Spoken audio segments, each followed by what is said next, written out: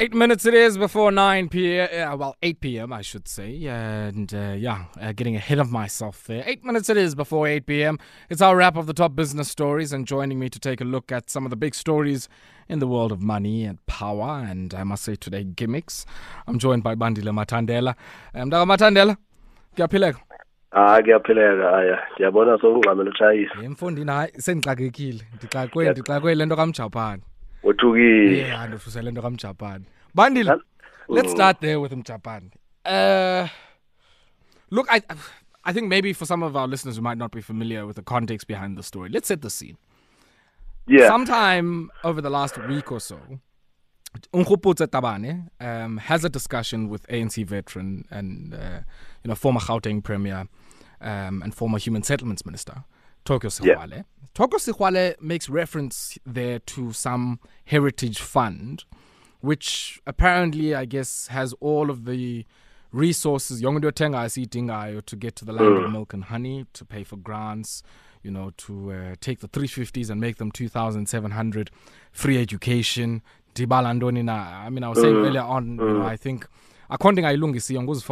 but I mean, that aside, he then, events unfold. The Treasury and the Reserve Bank put out a statement saying Mr. Sexwale may have been a victim of a scam. And he comes out today, guns blazing, mix of Eco's one lecturer and I guess Triple M facilitator. DT where now slides, where now whiteboard. What's happening here? Yeah, it was an interesting one. I mean, I tried to watch all of it earlier today, but it was quite confusing, and the whole time, I just kept trying to get to understand what the real point was. But it seems like, from what the man says, that he has a mandate from this particular fund, which comes from Asia, and as you mentioned, it's got a solution for everything. And I mean, I think he also makes some serious allegations, where he says that some of this money has been transferred to certain bank accounts across the world, and certain individuals in South Africa, and that he's presented some evidence to the governor about this particular matter, but the governor's not hearing him out. Also, there's a situation where, he's been WhatsApping the president, and the president is no longer responding, So it's a very confusing one, but from what we get, and he's making serious allegations of certain things that might have money that might have been spent, but then again, this money is not wanted by government, but it was a very confusing one for me. So, Bandile, I mean, I'm sitting here now, and I'm like, the more I think back on what happened, and I tried, just before 3 p.m., and I watched it right through to the end. And I must tell you that if anybody wants to try and understand what Japan was saying, don't follow the financial smoke and mirrors. Because there's nothing there. I mean, let me explain what I mean by that. The example that, and that Sexwale makes about South Africa going and borrowing at high interest rates when they could have gone to this grouping or to this donor and their proxies and their mandate holders to borrow at around 1% or something like that, is said by the same person who at some stage had spoken about this as if it was a grant. So it's still unclear what the instrument is here. Is this money that has been deposited into the central bank with the intention, of course, of getting it into our own national payment system, be it into our commercial banks or for whatever reason, even into the National Revenue Fund? I'm not sure. But then there's that, which was the initial comment. And then later on now it then becomes conflated with, this being a debt instrument or vehicle that is buying sovereign bonds in the secondary market. And I think for me, that's when I realized that no. To be able to just, I guess, left foot many people who might not be familiar with how sovereign borrowing happens, who might not be familiar with how debt markets as a subcomponent of broader capital markets are organized. And effectively, I think, he was smart in playing to something that he knows is very widespread, what I would call economic illiteracy in the country. I mean, and I think it probably then warrants the conversation that happened initially after the first interview, where some people were saying, is this perhaps a political sort of, he's launching a political campaign? Is he looking to appeal to the masses? Is he looking for potential vote? Because if you look at specifically the things that he mentioned, that 350 Rand grant that would then become 2,700 Rand, this is a very thorny issue. This is something that I think a lot of people it would spark their interest. Secondly, he mentions the issue of fees must fall, so again, he knows it's a hot topic right now. There's always a lot of emotion around it. So it's very confusing, man. Because initially it was free money, available money that could solve all the problems. And as you mentioned, now he did mention that there's 1%, 2%, which is a bit worrying now. Because it for me it just really didn't make sense, and perhaps. What I would start to believe this narrative that perhaps this is politically related, and he's trying to make a comeback into politics. One thing we can give him though is that he's definitely making the news, and everyone is talking about him. Whether this is the intention, we don't know. Of course, we did see the alleged shareholder of the Reserve Bank also, conveniently being there as well, conveniently being there and telling us that this is true. So it just looked like, for me, like something that was very, very staged, and there was just not a lot of sense around it. And particularly to make such strong allegations, for me, I think it would then warrant that there's evidence. But he did say the Hawks are investigating it. It would be interesting to hear what the Hawks say. Are they actually investigating? What are they really investigating? Because then if there's an investigation going on, it could perhaps provide more clarity, on this particular one. But if you really look at what he was saying, there was a lot of things that didn't really make sense. I mean, there's no rich or powerful family in the world that's just going to select South Africa as this country that they want to save, and they want to bring all the money in the world. I mean, our problems, does even one person have enough money to solve all these problems that he's been mentioning, all the university debt, all the fees. So for me, it just really didn't make sense, and it looked more like Tokyo is sort of trying to make a political comeback in a way. And he's definitely got everyone talking. It would be interesting what he's going to do over the next few weeks, because I think that's when we will really see what's going on here. It's a very confusing. I don't know, man. And it also just so begs the question what are we giving airtime to? What are we giving platforms to?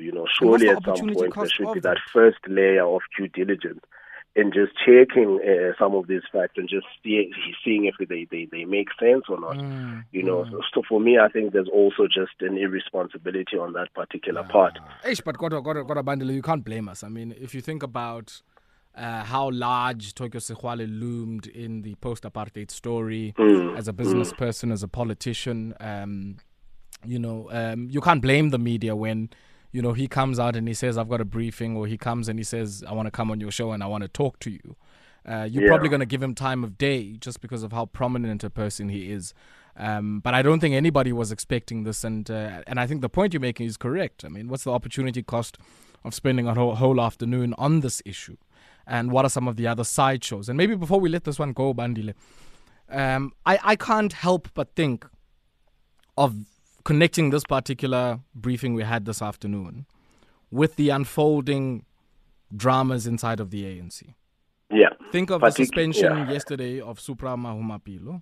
Think of this particular matter and who effectively was targeted here, and where they are seemingly located in the factional politics and dynamics inside of the ANC.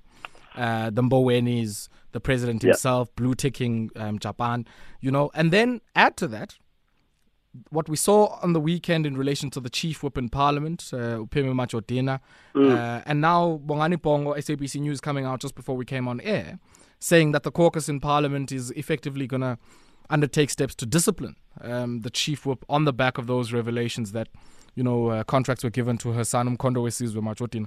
So I'm saying all of this is happening in the unfolding drama. And I think it would probably be naive of us not to locate the timing of this in those unfolding palace politics and those power games.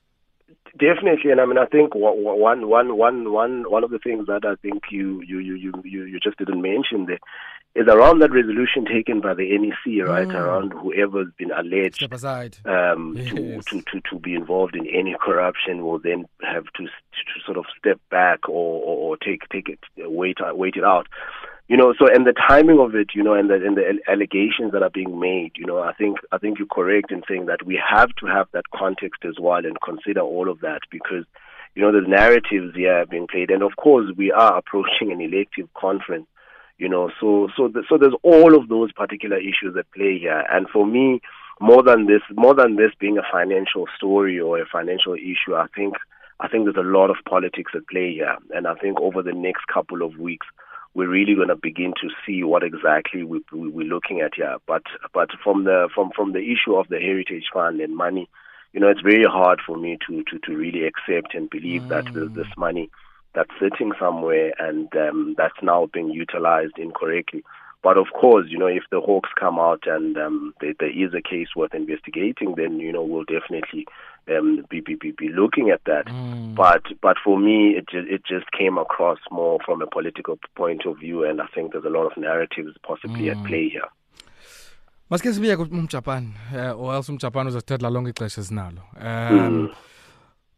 Certainly one of my, I guess, and I have a few favorite companies. I mean, I must put that out there. And when I say they're my favorites, it's not because of the people who make up some of these companies. It's just their ability, quarter in, quarter out, year in, year out, half year in, half year out, to be able to hit the right notes when it comes to some of their metrics, turnover, market share, and effectively some of the work that they do in being able to pivot during some very critical times. And one of those groups has to be Clicks Group. What do you make of this? I mean, just in particular, I guess their distribution income on the back of much bigger demand from many hospitals, double-digit turnover growth, increasing their market share there to nearly a third of that market.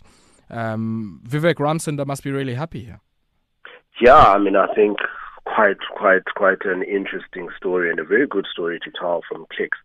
And I imagine the shareholders are very, very happy there, particularly because there's about 1.7 billion rand returned to shareholders in dividends and buybacks over this particular period. So, I mean, a very strong showing from Clicks from a group perspective. I mean, the turnover was up about 7.6%. The retail health and beauty sales were up quite significantly as well. And I think for me, the number that really got to me and really showed just, how well they performed is just their front shop health sales. Those increased by about 24%. Of course, expected, because of the pandemic, with a lot of people placing more importance to their health and looking out and sort of the increased in sales with particular, some of the vitamin C's and all of those particular medications that people were buying in the front shops. And as you mentioned there, that distribution, there was the ability to be able then to adjust to that and understanding that hospitals would have seen an increase in certain admissions, particularly related to COVID. But, very, very strong showing by Clicks, in a way sort of expected. But also you can already see by the way they're forecasting and they're planning and they're thinking that, they're not just satisfied and they're continuing to grow because I know they've opened about 17 new stores. They've got about 601 stores now across the country. They have plans to open 14 new stores going into the second year. So you can really see they're going out guns blazing. So very impressive and very, very, very good results showing by Clicks. But of course, to a certain extent, they might have benefited from the pandemic because it was health related, unlike certain companies, particularly maybe in the hospitality industry that really took a knock. But a really strong showing. And I must also applaud them on the decision to decide that where they decided to shut down Musica, which is one of their subsidiary companies from a group perspective. Musica was sort of faded over the years, and it was no longer the giant that it was. So for me, really, really impressive from Clicks. And I can imagine the shareholders are very, very happy there. Yeah, no, definitely. And maybe just as we stay in the world of healthcare, Netcare also put out an interim statement there. And a lot of us, sitting outside of the marketplace would think that if you're a private hospital group, you've probably, made a bounty during this moment of COVID-19. But I guess there's always the challenge around non-elective surgeries and how much money they make from that, and the difficulty of doing that at a time when you should be, preserving some bed space for COVID-19 patients. Yeah, so I think you're right there. That would be the immediate assumption, right? It's a hospital group. They might have made more money, and they're probably just coining it. Of course, they did treat a lot of COVID-related patients, and they did say that this did contribute to a certain extent. But I think the issues around then sort of non-elective